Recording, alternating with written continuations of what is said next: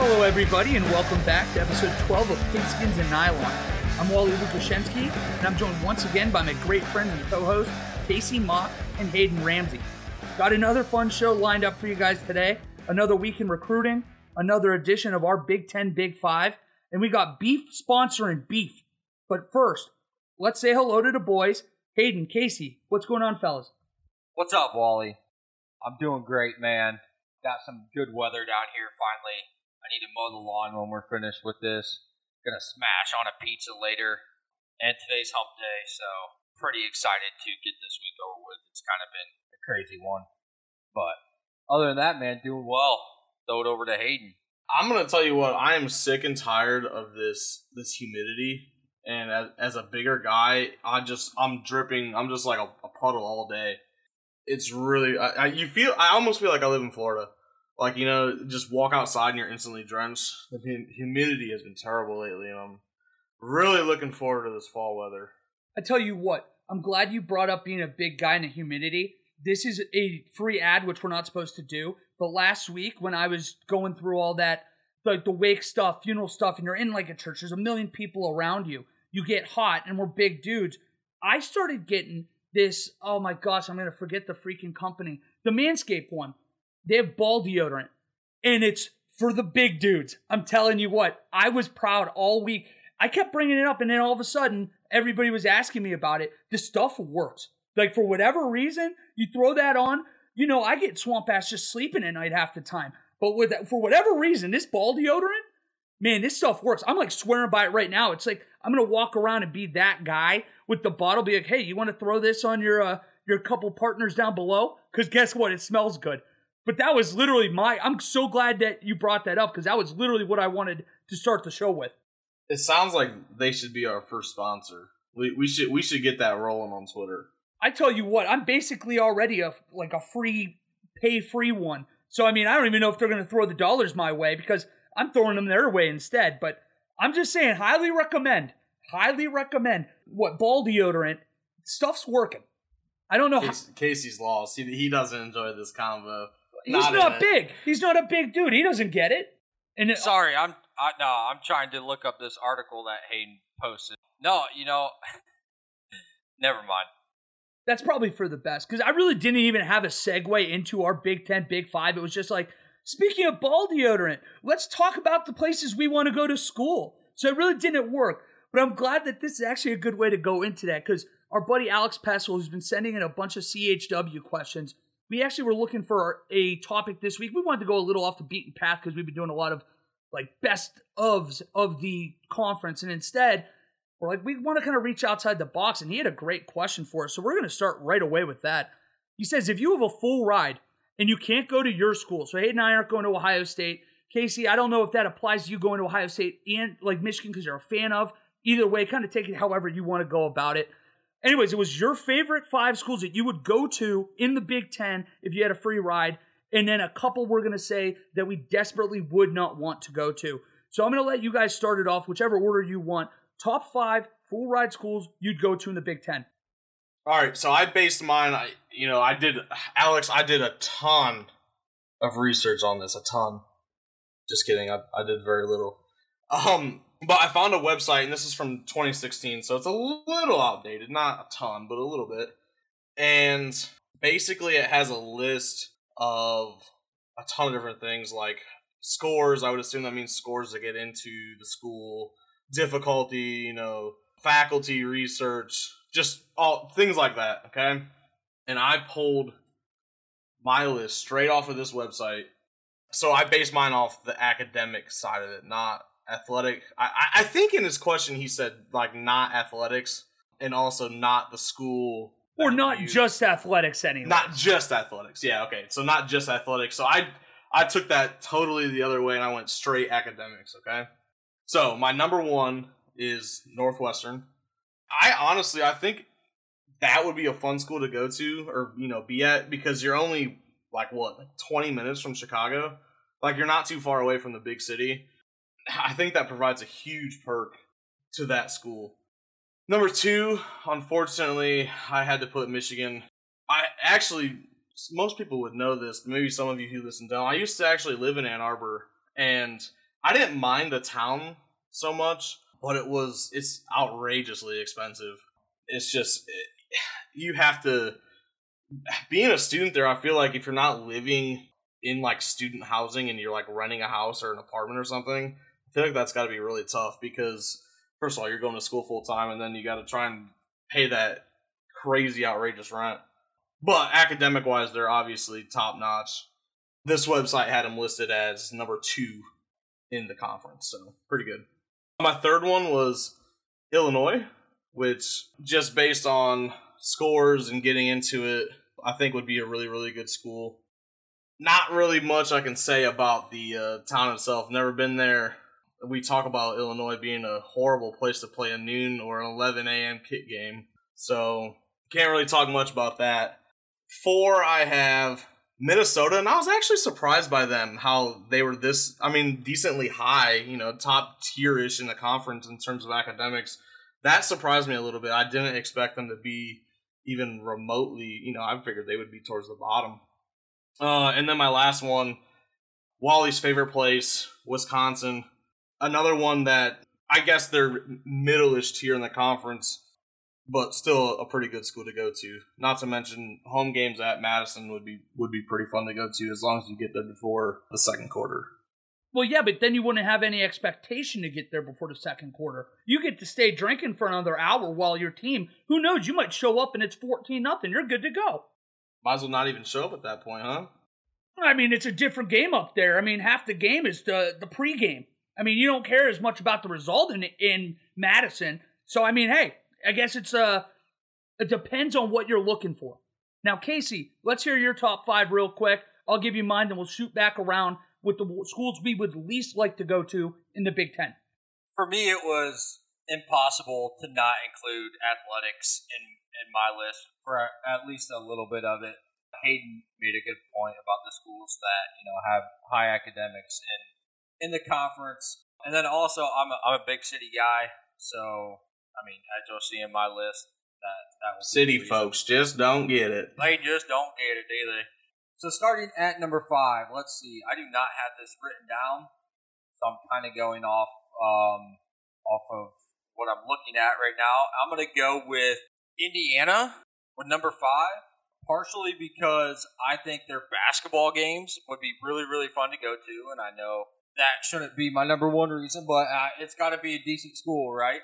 I don't know anybody that's ever been to Indiana, but I don't know. It just seems like they can get a little rowdy, and that would be a fun experience. Number 4, let's go with Wisconsin, pretty much for the same reason. I feel like their football games get pretty rowdy. Wally, you would have more knowledge on campus life and stuff like that than I do, but I'm going to say Wisconsin, number 4. And then let's go with Penn State, number 3. Obviously, their football games would be electric. As much as I like the big city, I think I would kind of like how the campus is so secluded. Like, it's the only thing in that little town, right? Yeah, Happy Valley, it is just that. It's a valley in between nothingness, and it's just Penn State, which I think could be really cool or really weird, whichever way you depend. But yeah, go ahead. Yeah, I think that would be pretty cool. When I did my undergrad at BG, that was basically the only thing that was in that town, so that very similar. I had a good time there. Number 2, I would go with Northwestern. Like Hayden mentioned, the high academics, but then the closeness to Chicago would really intrigue me. And then number 1, I had Michigan, probably the best combo of academics and athletics in the Big Ten Conference. And so, being an athletic guy, being able to attend pretty good games would be sweet. And then obviously getting a good education. All right, well then fine. I'll jump right into mine. Mine was a little bit of everything because I didn't necessarily go into this with the athletics or academics. It was kind of gut feel at first, and I've kind of adjusted the list off of that. But here, Northwestern first, I'm going to go with 5. And for a couple reasons here. It would probably be higher if it wasn't in Chicago. I can't stand that city. I don't know what it is. I've never been able to. Maybe it was the proximity to Milwaukee and the rivalry between the towns that made me kind of just start hating Chicago too. But the fact... What about Chicago-style pizza?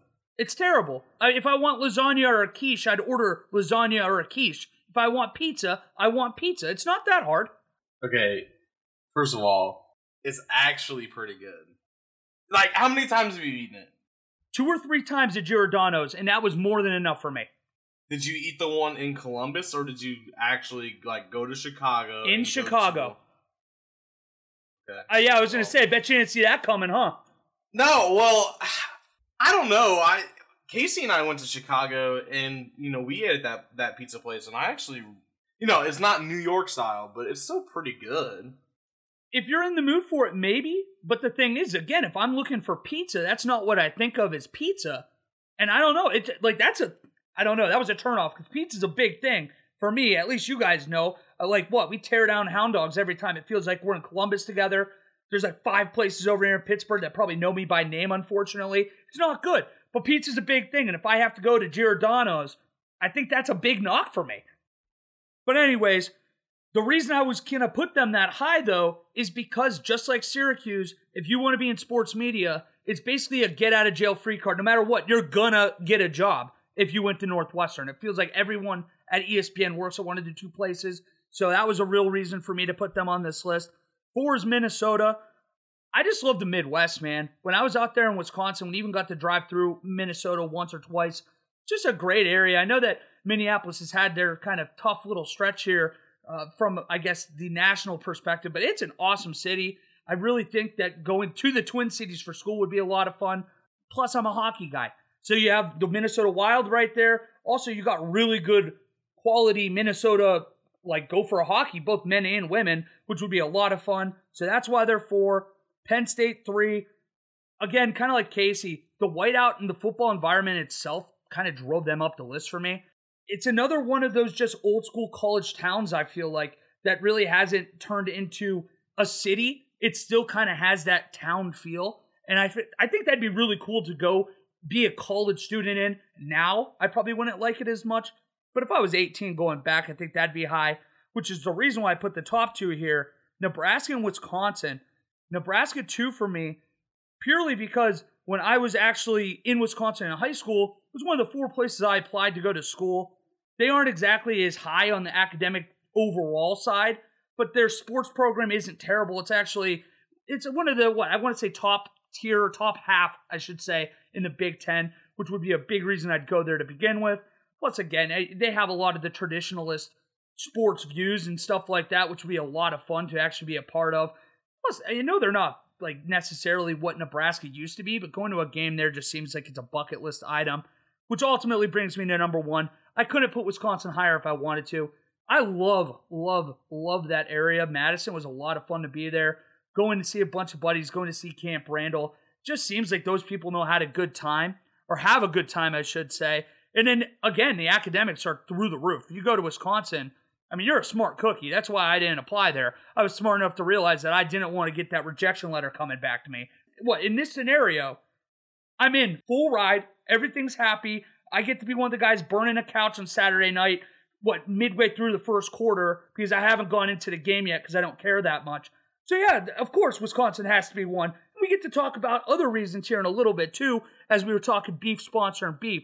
But first, I want to hear real quick from you guys 2 schools that you would really not want to go to, even if a full ride was on the table. Oh, and Casey, for the record, the reason Michigan's not on here, if I was unbiased, they probably would be number 1 or 2. But I have scared memories of my adolescence where my dad told me, basically giving me the Chris Spielman treatment, you can go to Michigan, but you're not my son. And I'm like, oh, cool, sounds great. All right, I guess we're not going to Michigan. So that's why I couldn't even fathom a world where I could put them in my top 5. But otherwise, take it away. I'm surprised that Hayden had them at number 2. That kind of surprised me a little bit. Strictly academics. Right. So, 2 that I would not want to go to. Number 1 was pretty easy, and that is Michigan State. I just don't like that school. I've only actually been there one time. It just, I don't know, just doesn't seem like a place for me. And then let's go number 2. This is tough. Because I was going to say Nebraska, but Wally, kind of convinced me otherwise. Gosh, Rutgers is so close to New York. You could drive and get a nice slice of New York-style pizza. Gosh, I'm going to go with Maryland, and I have no reason behind it, but Maryland's my number 2 school that I would not go to. I don't know what to think of it, by the way, that pizza is such a high recruiting tool for the three of us. I don't know what that says about us, but that was actually one way to sway me out of my pick here, Casey. So good job. Hayden, what were your top 2 schools you wouldn't want to go to? So I picked Indiana and Rutgers. Yeah, Casey does bring up a decent point that Rutgers is so close to New York. But imagine having to drive in that traffic to go get a slice of pizza. Like, it's just not worth it to me. So You're right. And so when I mapped it out on Google, it said that it was an hour and 4 minutes, and it had like traffic and everything involved with it too. So maybe, a late night slice, it might only take you, 40 minutes to get there. But you got to imagine that they have some good New York style places in Piscataway. Yeah, you would think so. Another thing is just every time I think of Rutgers, I think of those poor old guys firing the cannons when they're losing by 70 in football, and I don't think I could be a part of that. The Cannons are getting ready to start firing more often, Hayden, so you get to feel less bad for those old men. Don't forget about that. I truly hope so. I really do. Well, I'm not going to take too much time because, Hayden, you actually had my top 2. It's as simple as this for me. Indiana and New Jersey might be my 2 least favorite states I've ever been to. Indiana, I remember driving through on the way to Wisconsin, ironically enough, and there were no stations except one where it was talking about how to dental floss. And that was kind of where I'm like, you know what? Maybe this isn't the area for me. As for New Jersey, I mean, it's just like the armpit of that area, the tri-state area right there. I mean, it's New Jersey. I mean, you're not New York. You're not East PA. You're not Delaware. You're nothing like that. You're Jersey. And you have all that, like, I don't know, that stink that comes with that. I don't know. For me, I wouldn't have been able to go to either of them. But again, if I had a full ride, catch me smiling on my way to Bloomington learning how to floss. Yeah, I actually have another beef with Indiana. So I've been to the Big Ten championship game a couple times, and they do not sell beer in gas stations on Saturdays. So like we got there early in the morning, and maybe my experience is a little skewed. Maybe it's like only was this specific gas station. I don't know. But we rolled in. We wanted to get some beer, get ready for the game. Sorry, we don't sell beer on the weekends. Are you kidding me? Like, we were at a loss. We didn't know where to go. We did not find beer until I don't even know if does that stadium serve beer for college games? I don't even remember that part. Lucas Oil? Really, yeah, I don't know if they serve beer for college games. I don't know. Yeah. That really turned me off. For the whole experience of getting there and not being able to find a place that has beer really turned me off. My dad and I went a couple times, and I remember we had to pack beer ourselves in a cooler and tailgate like before the game, and we didn't order beer then, so I wonder if that was like the reason why. I can't remember off the top of my head, but yeah, that's a big deal. Yeah, it's unbelievable. We're spending our money to go watch a championship game, and there's nowhere to find beer before the game starts. Like, it was unbelievable. Now, I will say, after the game, we did go to some bars, and it was a good time. But you can have a good time in any city with a bar. You know what I mean? Say something nice about the 2 schools we just were. Rutgers isn't as bad as they used to be, and Indiana basketball would be fun. Casey was right. Those are my 2 nice things for them. Yeah, go Fighting Shianos. And Christian Wofford hitting the game winner against Kentucky will always be a highlight in my mind, so go Hoosiers. Still don't know what a Hoosier is, but that's fine. It's not a big deal. We're going to jump into topics now. And here we're going to start off first. It is going to be the quick little bit of the Buckeye talk, and then we'll be done there. But the Tattoo 5, they came out yesterday, kind of spearheaded by Terrell Pryor. They want their records restored. And for those that, for whatever reason, don't know who I'm talking about, the Tattoo 5 refer to Ohio State Buckeyes from that 2010-2011 period. Terrell Pryor, DeVere Posey, Boom Herron, Mike Adams, and Solomon Thomas. They wrote letters to the NCAA seeking that the records be restored. That 2010 season, they went 12-1, only loss coming at Wisconsin. They had a share of that Big Ten title with them. And they were also the Super Bowl. That would have been weird. They were the Sugar Bowl champions as well that year. I was wondering what you guys thought about this, first of all, and is this a direct effect of Reggie Bush coming out wanting his Heisman restored as well? I'm sure Reggie Bush has something to do with it. Well, not something to do with this particular case, but inspired them to, push for this. Honestly, I don't really see why it's such a big deal in their case. I mean, Reggie Bush to get the Heisman Trophy back, yeah, that would be pretty sweet. But I also might be on the opposite side of thinking here. Like, you broke the rules when they were rules, so I don't think that should change anything. I don't think Reggie should get his Heisman back, and I don't think Ohio State should get their 12-1 record back with their Sugar Bowl victory. I'd like to hear your guys' take. Okay, obviously I'm going to have the exact opposite take as Casey here. He's right. Yeah, they did break the rules when the rules were in place. But that doesn't mean the rules were right, and it doesn't mean that the rules were... What's the word I'm looking... The rules were just. And, yeah, technically they broke the rules. Whatever. But we all know what's happening with college athletics now. With the NIL, name, image, likeness. These guys are going to get paid. And it's time for... Not just in this... Tattoo 5. Same thing with Reggie Bush. I think it's time to acknowledge, or for the NCAA to acknowledge that they were wrong in the past. And, yeah, maybe it doesn't mean anything to give Ohio State their 12 wins back. And everybody knows that Reggie Bush was the best player that year. But for them, I think it would be a decent step for them to just acknowledge that they were wrong. And a way for them to acknowledge that they were wrong would be to...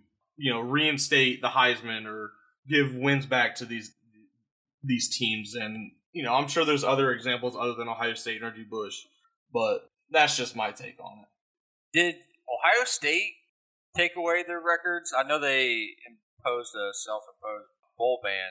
I'd have to check. I'm not 100% sure. Yeah, I'm not sure about that either. What I will say, though, is going back to what we were just talking about, it's like going back to those ridiculous rules in like the 1900s you'd hear about where it's like a woman would spit on the sidewalk on Sunday and she goes to jail for a week. It's like stuff like that where just because it was the rule then... Don't spit on the sidewalk. You're right. Don't spit on the sidewalk. But I guess just like that after it's over thing, or once you acknowledge that, hey, this was kind of ridiculous. I mean, they traded their own memorabilia for tattoos. It wasn't even like they were collecting pocket change at the time. They literally got tattoos for what they had. I think the key point of this, or at least from what Terrell Pryor said, was this is more of a them thing. This is for them, less of they want to go to Ohio State and feel welcome back. They don't want to feel like this pariah. And I do think that even if it's a marginal thing, I mean, think about how like incessant people are in Columbus, in Ann Arbor about that rivalry between Ohio State and Michigan. I mean, you get another win against Michigan added back on. Those kind of things, they do matter to people, while it might not seem very, I guess, pressing or urgent. I mean, if it makes these guys feel better and the NCAA just has to like shove it for a little bit, I'm all for it personally. I don't think the NCAA is in the business for making people feel better, to be honest with you. I like that you said making a business, because it should be a business, though. We're on the same page there. Right, okay. But that's one of those where it's just, I feel like no matter what, there's going to be very opposite opinions on this. Very rarely are we going to just come to the middle and be like, hey, you know what? Yeah, you guys get your records back, but then you're still going to have whatever penalty there is. It's not going to happen. I don't think the NCAA will, unless you guys disagree, I don't think they're going to overturn any of this. It's going to basically take kicking and screaming like everything else does for the NCAA to come out and let these guys' records be restored. No, I don't think they will either, but do you think that like Reggie Bush's situation, I don't know, I think it's more pressing just because it has to deal with the Heisman, but do you think there's a higher % chance that he would get his Heisman back, or do you think it's all like the same at like 0? I would guess that Reggie Bush has a better chance at getting his Heisman back, just because, God, I guess I don't know. I just think it's a bigger deal, maybe, but I really have no insight or really knowledgeable opinion on that. My only thought would be you're pretending that one of the best college football players of all time didn't exist. Because that's what they did. They kind of whitewashed him from history, which is ludicrous when you consider the fact his family receiving that housing didn't affect him on the field. And for me, that was kind of the big thing. That wasn't making him juke out that Fresno State defender on the sideline that we still see the picture all over. So I think that either way, they should both come back. But yeah, definitely Reggie Bush is more pressing and I think probably more likely to be overturned. Let's flip it on over now to the former Nebraska linebacker. Trev Alberts was tabbed as the new Nebraska AD today. He's replacing Bill Moos, who was the AD for 40 years. Trev Alberts was the linebacker for the Huskers in 90 to 93. In his senior year, he won the Dick Butkus Award for Best Linebacker, as well as being a consensus first-team All-American. I guess my question for you guys is, with the McGowan brothers being there in Nebraska basketball now, Scott Frost obviously going into his fourth year, and now bringing another legacy piece in at AD, is there reason to be optimistic in Nebraska, or should we really expect more of the same here? Yeah, I think you have reason for optimism basketball-wise. I think anytime you can land some good talent like they have this past recruiting class, then there's reason to be optimistic. However, for football, I don't really think Nebraska is going to be anything good this year.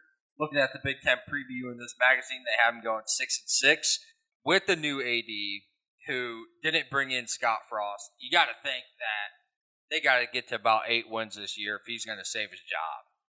Scott Frost was there, a year, maybe 2, I can't remember off the top of my head, right after Trev Alberts. I don't know if there was any kind of prior relationship there. Because that you couldn't, I guess, make that case that if they have a friendly relationship, even though Alberts didn't bring him in, he might give him a longer leash, especially with that legacy factor. But I don't know. That's just my 2 cents. Yeah, I have no knowledge if they, have any sort of positive relationship. But just from expectations, you got to think that Nebraska's got to start improving this year, to say the least, football-wise. I feel like, and maybe while you are so great with words, but I'm going to spew out this garbage, then you can kind of help me along the way here. I feel like when you bring back guys who are, the legacy type people, the Scott Frost, and, now with Trev Alberts being the AD, guys who are back from the glory days, right? I feel like that doesn't bring out a good vibe on where things are heading. Like, I feel like that you're looking back and you're trying to bring, which is, in theory a good idea to look back to when you were relevant. But at the same point, I feel like you need to look forward and not backwards, if that makes sense. And I don't think either one of those hires really is going to get the job done. That's an interesting way to look at it. I hadn't thought about it that way, where, yeah, you kind of are trying to do that. Like, my best days were in high school. You want to relive those kind of feelings from this hire. But they're going to be the type of guys that are going to do the best in the press, or at least in the local press, talking about the past, what their goals are. But yeah, because I don't think that fan base is all that ready to hear what their realistic expectations should be. So that is actually an interesting point, and maybe that does move Trev Alberts to move on from Scott Frost sooner rather than later. Because it is easy to feel like Scott Frost is still early on in this Nebraska tenure. It's his 4th year. These are his guys now. At some point, we have to see that production on the field. And I guess if I'm going to play devil's advocate, we talked about it last week. Nebraska's schedule is absurd this year, yet again, in the way they kind of handled last year in the COVID pandemic. You wouldn't imagine a Big Ten's going to be throwing them too many bones in the near future either. I hope for their sake that it gets better. I feel like college football is better when Nebraska's at least that 9-10 win relevant kind of team. I just don't know how realistic it is that that's going to happen. Casey said it best. There is a lot of reason to be optimistic about this basketball season and what that could mean going forward. But man, we have to see it on the field for football. You can have these fun press conferences talking about how excited you are, how we're going to bring back Nebraska black shirt Cornhusker football again. But until you see it, there's no reason to believe it actually will happen. Yeah, I completely agree with you, Wally. So, Hayden, what would be the best hire, in your opinion, as the athletic director at Nebraska, if you don't think that bringing back guys from the glory days is a good idea. Gosh, you kind of put me on the spot there a little bit. I don't know, and I feel like that's really tough for me to answer. But, this guy's not a young guy. He's 50. I guess maybe an ideal guy would be somebody... For AD standards, that's pretty young, you'd imagine, right?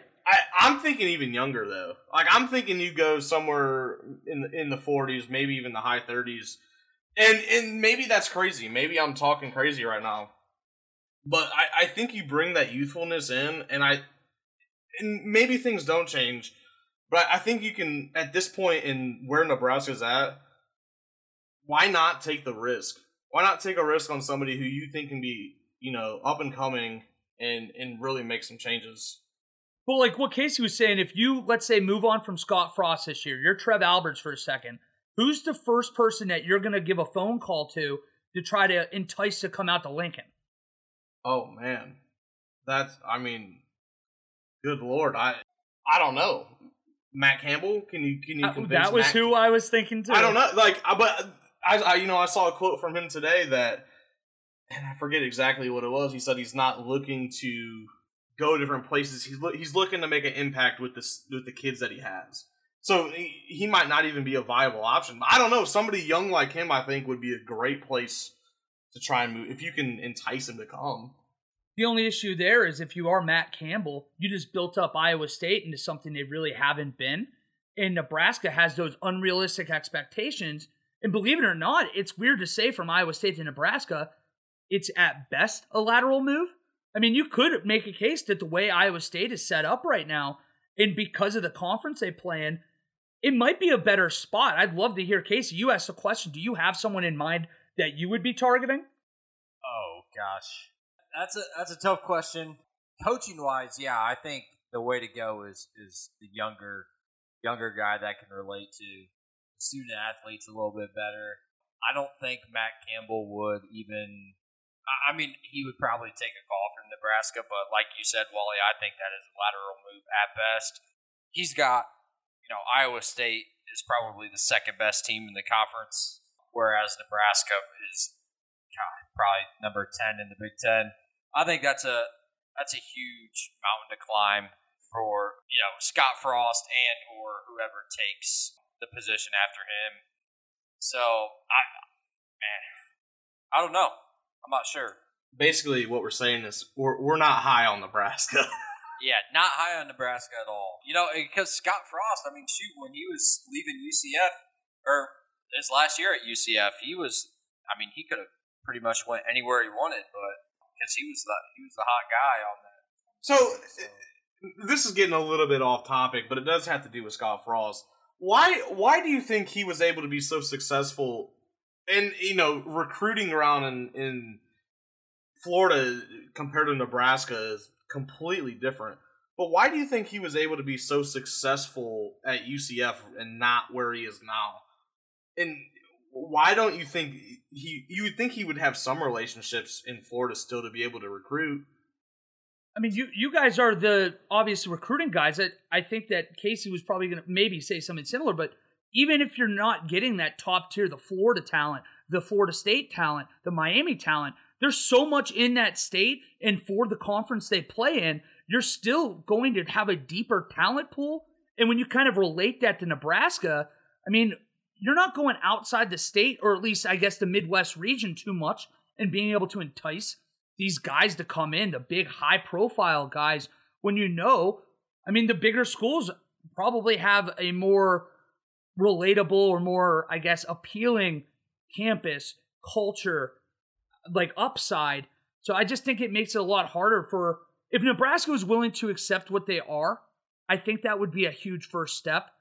But it's really hard when you have these people that grew up watching national titles and best teams ever kind of talk, and now all of a sudden you go 8-5 or 7-6 every year. That's really hard to wrap your head around, saying this is who you are now. No, I completely agree with what you said. My thinking is, at UCF he was getting, 3-star guys, and 3-star guys in the AAC, can win you some games. But if you're at Nebraska and you're getting 3-star guys, the 12-20 record that he has through 3 seasons is what you get. I don't know. I kind of maybe take a little bit of an issue with that because it's not like people outside of Ohio State and Penn State and I'll throw Michigan in there a little bit, I guess, but it's not like everybody else in the conference is recruiting at an unbelievable clip. Like with those, if they can get those 3-star guys, there's no reason to me why they can't compete with basically anybody outside of Ohio State, Wisconsin, and Penn State. Does that make sense or no? Yeah, I guess that it's just, again, to me, it goes back to you have to accept who you are then. I mean, going back to Scott Frost for a second, he obviously went home. He went to his alma mater. He was fired up to have that chance. I wouldn't be surprised at all if you ask him in 5 years if that was a huge regret. I mean, one of you just said it, where he had really the pick of the litter coming off that UCF season, and he chose to go home. And I don't know, maybe I guess that's kind of going back to the Trev Alberts thing, where do they give him a longer leash because of that legacy? I mean, that's not really a healthy way to go about running a program where you're just like throwing out kind of that, hey, we really appreciate all you've done, so we're going to let you go 7-6 while we somehow think we're going to go, 11-2 and beat Wisconsin in the Big Ten West. Yeah, no, I agree with you, Wally. I'm just looking up where Nebraska ranked in the Big Ten under the Scott Frost years in terms of recruiting, and they've been at number 4, right behind Ohio State, Michigan, and Penn State every single year, I believe, except for 2021. That's why I don't quite understand why he can't get a little bit more for what he's getting. Well, okay, so in 2021, he had 20 commits, and 16 of them were 3 stars. In comparison, Michigan didn't have a great class. They had 10 3-stars, 11 4-stars, 1 5-star. Ohio State, obviously, only had 3 3-stars. There was one class that was really bad. I think it was 2019. Let me go to that one real quick.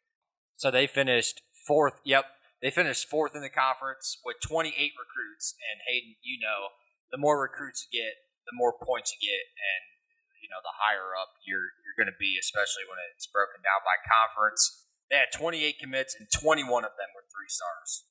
That's the gap right there. Ohio State had 5 3-stars that year. Penn State had 5 3-stars that year. Michigan had 10. Right. But I'm talking about not. Obviously, they're not going to compete with Ohio State or Penn State. I'm looking at their 2019 schedule back to when they had a full 12 games. Why? My question is, why are they losing to Minnesota 34-7? Or why are they losing to Purdue? Like, those are teams that with the type of 3-star guys that you're mentioning that they get, and yeah, they might not be world beaters, but why can't he get over that hump with those type of teams? And I know it's an impossible question to answer. It really is, but it's just like, to me, I feel like he should be getting more out of what he's doing. I guess I see what you're saying, and that ultimately comes down to coaching. Maybe he's not as good of an X and O's guy as what we think. But so going back to the 2019 class, let's say, so they had 21 3-stars. That was the second most 3-stars out of any team in the conference. Purdue had 22. So while their top 4 ranking looks good, because they had 28 commits, 21 of them are, having the most 3-stars in the conference is not really something to be ecstatic about. And so I think it's a combination of both. I think it's coaching, and then I think it's getting the lack of talent to Nebraska. I'm looking at their 2019 recruiting rankings for the Big Ten Conference, okay? Nebraska finished 4th.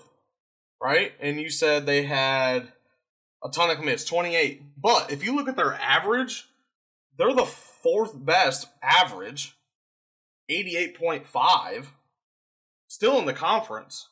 So yeah, they're taking more, but like quality-wise, they still are recruiting better than most of the teams in the conference. Which take it for what it is. I don't know. Right, and you also know that recruiting rankings don't necessarily determine the quality of the player. I think it also, like I said, it's a combination of both. Not giving elite talent there and not, coaching them up is obviously the issue, because you're right. Wisconsin had an 87 average rating. However, they had a 5-star guy, and obviously have shown that they are better at developing. That's as simple as it gets and what it comes down to. I think that's a good spot for us to leave off on the Nebraska talk this week. I'm sure we're going to have more of it coming up in the following here. We're only, guys, about a month or so away here from kickoff. It's getting crazy how close it's getting. Let's go. Yes, sir. But in the meantime, beforehand, with all that NIL fallout, the name, image, and likeness, the entire Wisconsin offensive line is going to be sponsored by Mission Barbecue. A lot of people might not realize this, but Joe Thomas is a partner with many of those franchises, so it felt like a natural fit. This is beef sponsoring beef. These are the Wisconsin offensive line. We know what these guys are. They're kind of that offensive, giant 350-pound, 6'6" vibe. Everybody knows it's like kind of what they're known for.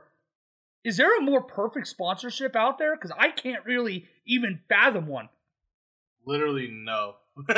This is the best possible sponsorship that the Wisconsin offensive line could get. I mean, it's unbelievable how natural this fitting is. It's like you have almost like a pest control or something like that you need for like defense, where it's like nothing gets by or we exterminate everything else. But an offensive line that's getting Mission Barbecue, especially the Joe Thomas ties, it's cool. I feel like this is one of those cool little things that you actually get to talk about with the sponsorship. A lot of it's been kind of clouded in controversy at times for whatever reason. So this was really cool, but I'd love to hear what you thought about this, Casey. It has to make you laugh a little bit, right? Oh, yeah, this is hilarious. It is a perfect marriage, in my opinion. And Wisconsin boys got to eat. When I saw this on the rundown, I thought it was hilarious and really perfect. I love it. Yeah, there's not really a lot to say. I just had to throw it in here because that just was so funny to me. And I'm sure we're going to see a lot more fitting sponsorships in the future. But man, what a way to kick it off here with the Wisconsin starting line. But now I want to throw us into that little recruiting corner here that we've been doing with you two. Can you give us any updates this week? Any big news out there for us that are kind of been on the hangover, the JTT train? Yep.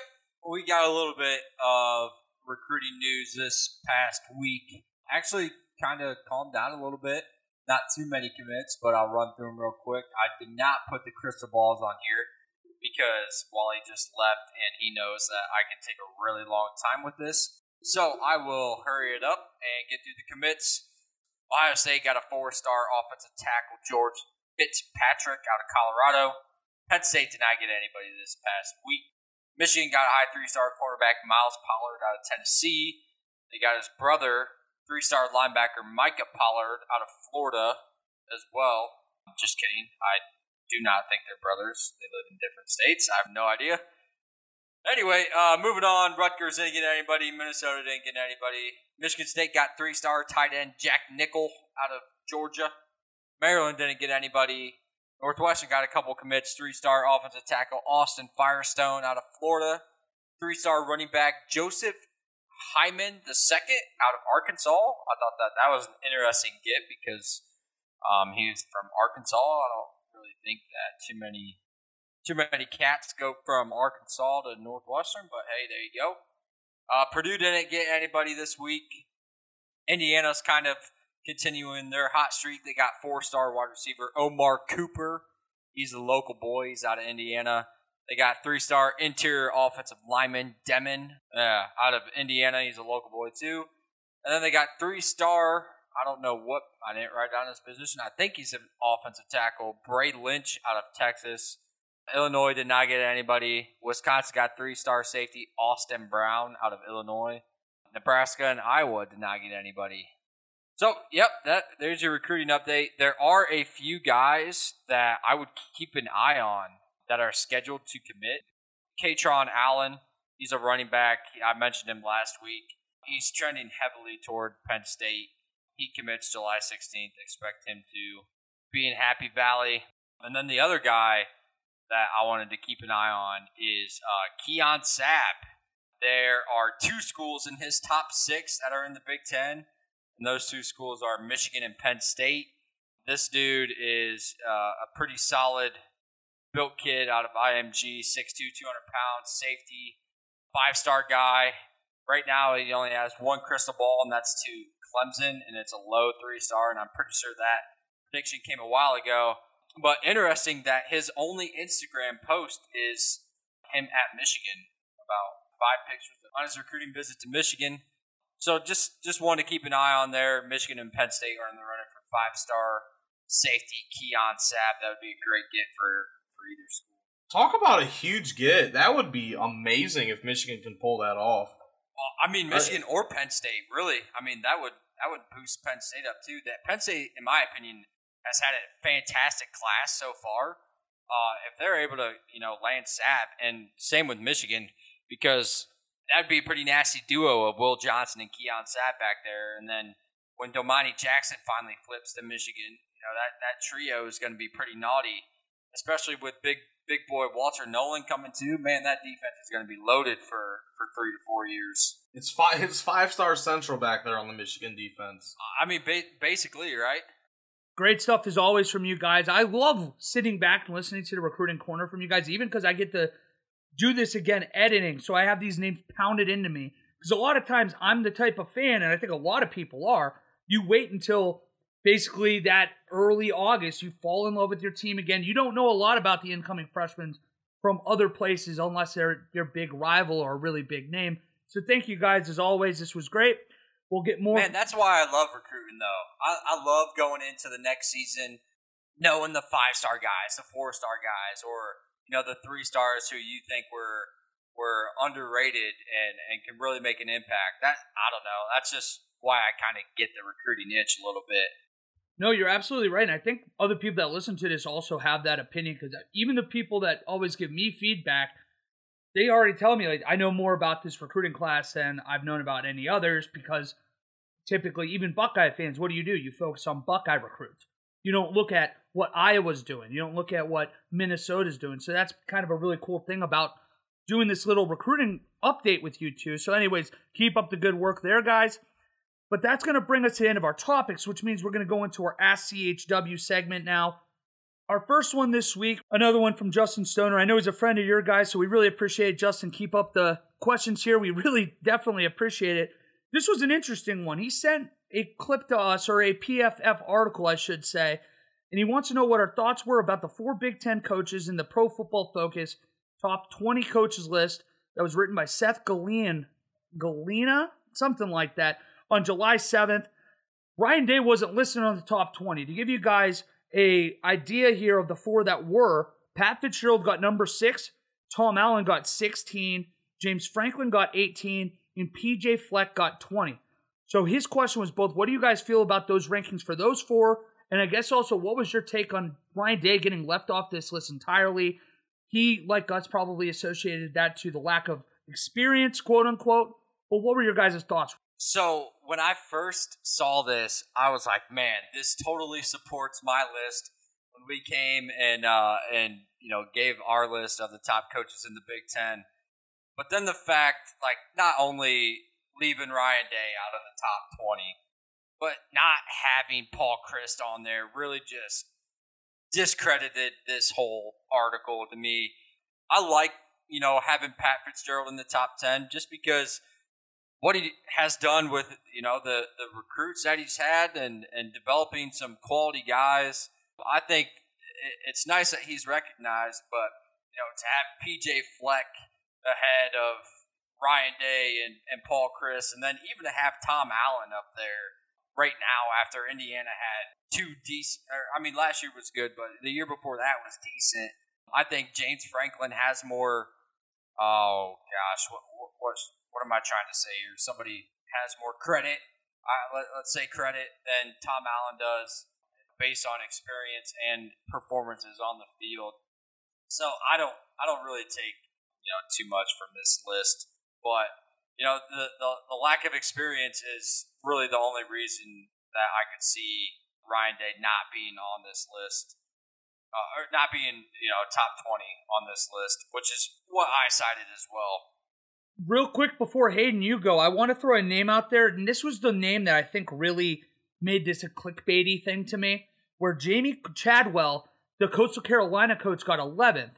And it felt like if you're going to leave Ryan Day off for, I guess, his inexperience, the fact that you kind of go with the Jamie Chadwell after it was a great year from Coastal Carolina, but that 1 year, because I don't know, I don't get the feeling Jamie Chadwell was making too many top 20 lists before this past year, and it just felt like, I don't know, there wasn't a consistent standard in the way this guy was making his top 20, and that was kind of what made me not look at this as highly. But Hayden, what was your top or takeaways from the top 20 and Ryan Day getting left off it? Yeah, I actually the first three on this list I really don't have too much of a beef with. And maybe you can call me a hater, but I don't think PJ Fleck is really anything that great. So him being that. Hey, who were the first three on the list? I'm going to just be bad here for podcasting. I'm going to spitfire as fast as I can this for you so that this way everybody at least knows who I'm talking about. So this list, it goes naturally. Nick Saban, Dabo Sweeney, almost called him Sweeney, that would have been bad. Kirby Smart, Lincoln Riley, Dan Mullen, Pat Fitzgerald, Matt Campbell, Kyle Whittingham, Lance Leipold. I think I said that right. But anyways, he's the former Buffalo coach. Now he's at Kansas. Good luck with that mess. Then you have Mac Brown at this stage of his career, which at one point I would have said, yeah, he recruits still at a really high clip. I don't know if I'd put him at 10 still. But then Jamie Chadwell, Brian Kelly, Jimbo Fisher, Mark Stoops, Luke Fickell, Tom Allen, Jeff Monken, James Franklin, Billy Napier, and then, of course, PJ Fleck at number 20. Yeah, so let me rephrase, I guess. I don't have a beef with the first three Big Ten coaches listed on his list. I think PJ Fleck at 20 is not somebody who I would have in my top 20.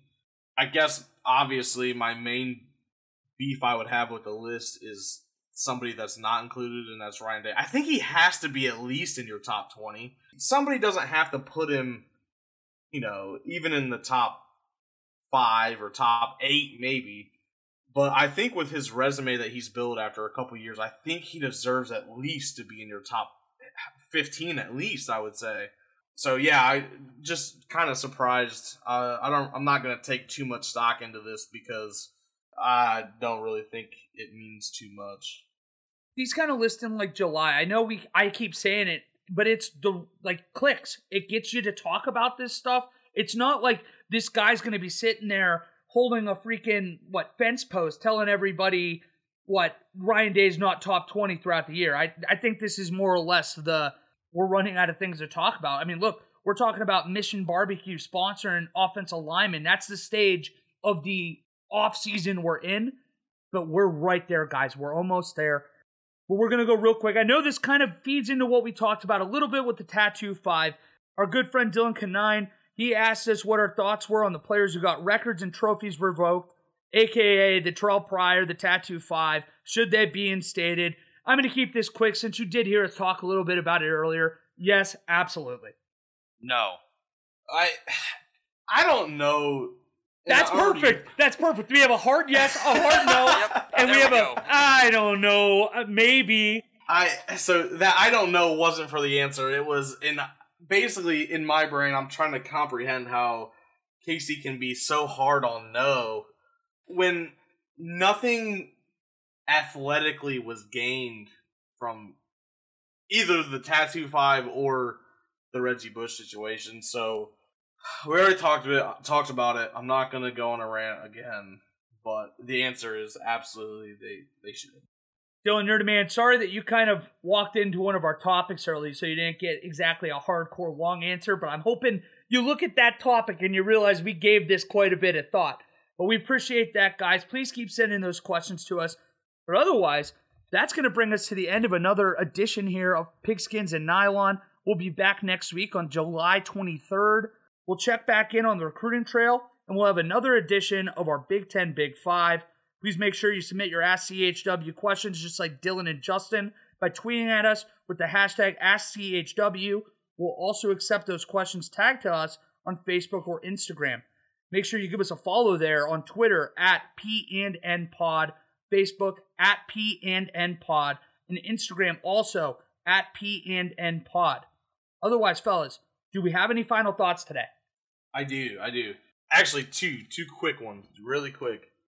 Number one is, Alex, thank you for the great idea for the Big Ten, Big Five.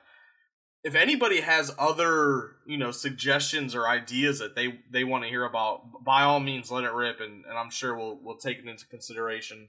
So thank you for that. My second one was, we've talked about nil a lot, about, the positives, the negatives, what impact it could make. Ohio State's probably starting center this year is doing something really special with this. He is raising money for his nonprofit, which goes to help kids in, let me get the exact. I think it was Nicaragua. There we go. So he's doing that. I just think it's really nice to see somebody who's using, their name now to be able to do something so special and help some people out. Good on him. Final thought. Yeah, I was listening to the radio and heard about that story. That's really awesome that he's doing that. My final thought is I want us to introduce a trivia section because I've had these questions on here for 3 weeks now, and I just want to ask them really, really bad. So, my final thought, I'm going to ask you guys a question real quick. Shouldn't take too long. Sorry, Wally. All right, number one. Who is Ohio State's all-time leader in receiving yards? All right, so it's going to be someone that I would imagine, then you go back to guys like David Boston, too. No, I'm going to say it's someone that's been since the turn of the century. You're going to be looking for a 4-year starter. Oh, God, Hayden, jump in here at any point if you have a name before me. My first thought was KJ Hill, but I think we talked about this before, and I don't think he's it. 5 seconds till I need your answers. I'm going to just say Anthony Gonzalez. I know it was only 3 years. I can remember I'm getting a lot of balls, but I'm going to go with him. I'm just going to roll with KJ. All right, well, Wally, you were onto something about the turn of the century, but it was Michael Jenkins. Ooh, I was going to... Okay, that's good. I wouldn't have thought of him at all, by the way. Not a chance. All right, so last one. I'll leave this one because I thought this was interesting when I was looking at this stat. All right, so we all know who number one is for the all-time touchdowns responsible for in the Big Ten, JT Barrett. But who is number two? Can you give us maybe Big Ten East or West, maybe? Because I'm an idiot right now, and I'm thinking of trying to... I'm stuck. That might give it away, but I will give it Drew Brees? Anyway. I was going to say Monty Ball. Ooh, good. That might be... So is that your guess, or do you want Monty Ball. I'm going to go Monty Ball. You gave me a bad look when I said Drew Brees, so I know it's not him, but we'll go with it. Trace McSorley. Wow, never would have in a million years saw that. Wow, that's why I thought it was surprising too. Yep, that's all I got for you. Where's Drew Brees on the list? He's number 3, and I believe he's like 2 touchdowns behind Trace McSorley. Dang if I it! remember correctly. Well, do you remember? I know that we're putting you on the spot here. Do you remember what the top running back would have been on that list? Because I could see it being like a Ron Dane or like another big like Wisconsin back. Yeah, I would have to assume it's a Wisconsin back, but put me on the spot here. I'm going to go... Now it's your guess. I love it. Melvin Gordon. Melvin Gordon. Because didn't he have like 28 touchdowns in a season before? I think so. The year... Melvin Gordon. Yeah, 2014, he was like special. Like going into that Big Ten title game with Ohio State, the whole question realistically on my end was, can Ohio State stop Melvin Gordon? And then can obviously Cardale Jones score enough they'll get them the win? And obviously we know what happened, but those Wisconsin backs are special, man. Casey, I actually think that's a good idea. Monte Ball had 77 touchdowns from 09 to 12. He's number 1 on the list, according to this website. Oh, so he's the number 1 running back touchdown getter? Yes. Touchdown getter, I like it. Rushing you like that? touchdowns. Ron Dane's number 2. Look at me out here just giving all the props to Wisconsin. Too much of it. Damn. Where's Melvin Gordon then? Number 3? Come on. It'll be like James White, just to like screw with you. What other Wisconsin backs can we think of in the last 10 years? I mean, there's a million of them. Melvin Gordon is tied for number 10 with James White with 45. Holy cow. that's just 1 year wonder, yeah. then, huh? Or I mean, Gosh. with that team, he's probably rushing with 4 other NFL backs on the same freaking roster. True. But that's a great point, though, Casey. I wouldn't be opposed to like every now and then, or at least during the season, because we're not going to have our Big Ten, Big Five once we get into actual games to talk about. We could always do trivia then, or even before then, maybe sub out our Big Ten, Big Five like once every couple weeks and have like a trivia little thing where we ask each other a few questions. Yeah, that sounds awesome. But I was just really itching to get those questions out because I thought they had some pretty good answers. But other than that, No, that's nice good. to see your faces. It's great Love to you see guys. yours too. Bye. My last thought, real quick, is the Pirates have to, the Pittsburgh Pirates, for the record out there, they have to basically become honorary members of Ohio State and DBU, because I don't know if you guys caught it this week. They drafted 4-star Penn State commit Lonnie White Jr. in the 3rd round. They're expected to pay him at least $1 million, potentially to entice him away and become a minor leaguer in the meantime. They also drafted Clemson quarterback commit Bubba Chandler 8 picks later. So they're out here doing their best to try to help Ohio State any way they can. So naturally, the Pittsburgh Pirates, they have to be the best team ever, right? Love to see it. Go Mets. Thank you guys for listening. We'll see you back here next Thursday for episode 13 of Pigskins and Nylon.